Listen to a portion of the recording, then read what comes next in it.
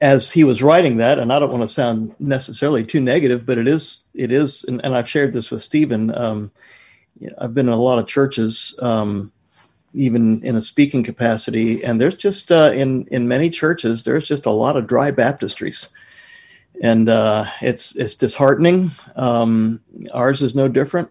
We baptize our own, but we see very little evangelism. And as I was reading Stephen's note, I couldn't help but think of many places where I've been.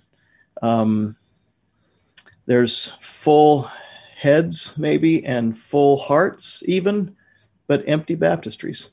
So if we could be praying about God using us and using our praying, not only our praying, but our bodies, our mouths, our witness for Him. I really feel like even earlier this year when we were fasting for a week, that there was a lot of evangelism thrust that came from that. And there's a friend of mine in Albania who is a missionary in Albania. His name's David. And he has a phrase that has just bounced around in my head for a long time. And that is, he says, pray, meet people, tell them about Jesus. Pray, meet people, tell them about Jesus. So it is basically dependence on the Lord.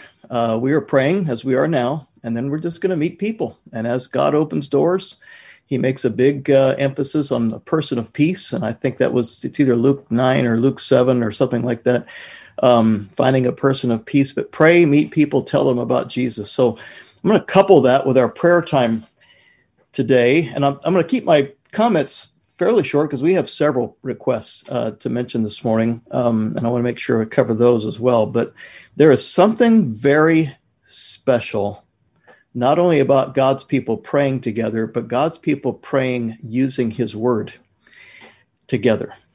There's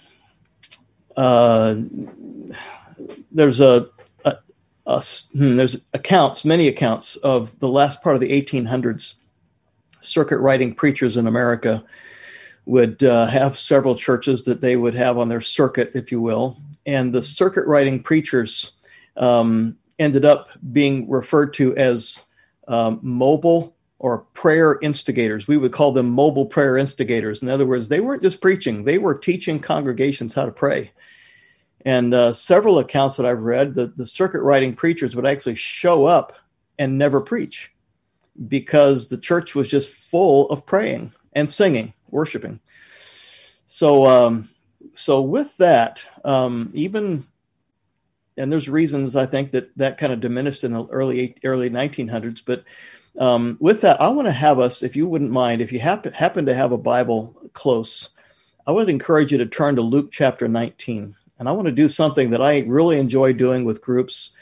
And that is just walking through a short passage of Scripture. We're going to be looking at 7 verses of Scripture. I'm just going to read the text and then make a couple comments and then be done. But as we pray, if the Lord brings to your heart things about this text to pray, then I think it'd be really neat. Some of these circuit riding preachers would call praying Scripture showing God His signature to His promises, showing God His own handwriting to His promises. So as we read this text, if something stirs your heart or jumps out to you about what we're talking about, evangelism, or even our dependence on God in prayer, then when it's your turn to pray, or if you volunteer to pray, maybe even use this text as a basis for your prayer.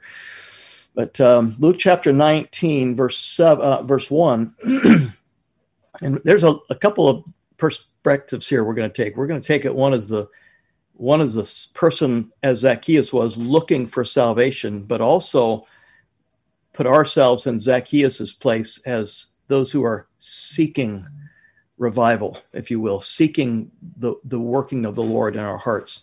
So verse 1, and Jesus entered and passed through Jericho. And behold, there was a man named Zacchaeus, which was the chief among the publicans, and he was rich. And he sought to see Jesus, who he was.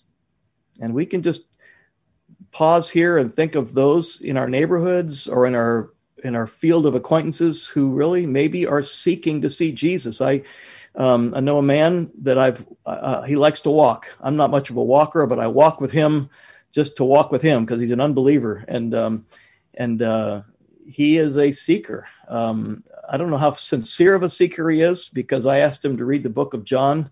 I asked him to read it 10 times, and he has yet to do that. But he really has, over the years, indicated being a seeker. So, and he sought to see Jesus, who he was, and could not for the press, or could not for the crowd.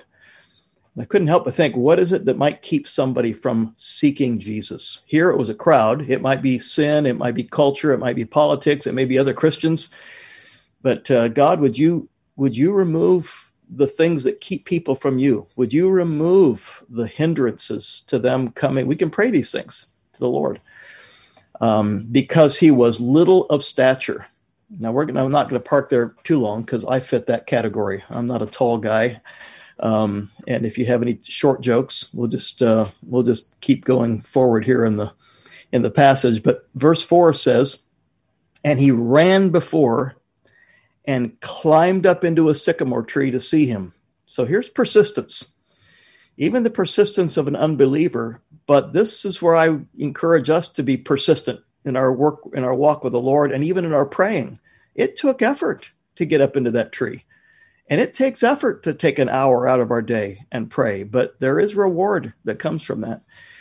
For he was to pass that way, and when Jesus came to the place, he looked up and saw him and said unto him, Zacchaeus. So he knew him by name. God knows us by name. And we could even pray for God to look upon our prayer time and even answer us, if it will. Make haste and come down, for today I must abide at thy house. And he made haste and came down and received him joyfully. I couldn't underline this enough in my text. I love what happens when somebody trusts Christ as Savior and their heart is filled with joy, and darkness is gone, light has taken over. We can pray for this. And somebody who gets an idea of revival praying, it fills their heart with joy. And when they saw it, they all murmured. So maybe religious people were around them just grumbling. And I say, if there's people at church that don't understand why we take an hour a day out of prayer, let them grumble. Just let them be that. And maybe God will turn their grumbling into joy someday. But and hopefully they would be minimal. Saying that he was gone. He was gone to be a guest with a man that is a sinner. In this grumbling, we have a man in our church. I'm just going to use his first name because he's involved in some critical places in the world and in missions. His name's Steve. He said this. I jotted it down one of the last times I heard him preach. He said, "You ought to live your life with such gospel-centered freedom and joy that uptight Christians doubt your salvation." I love that.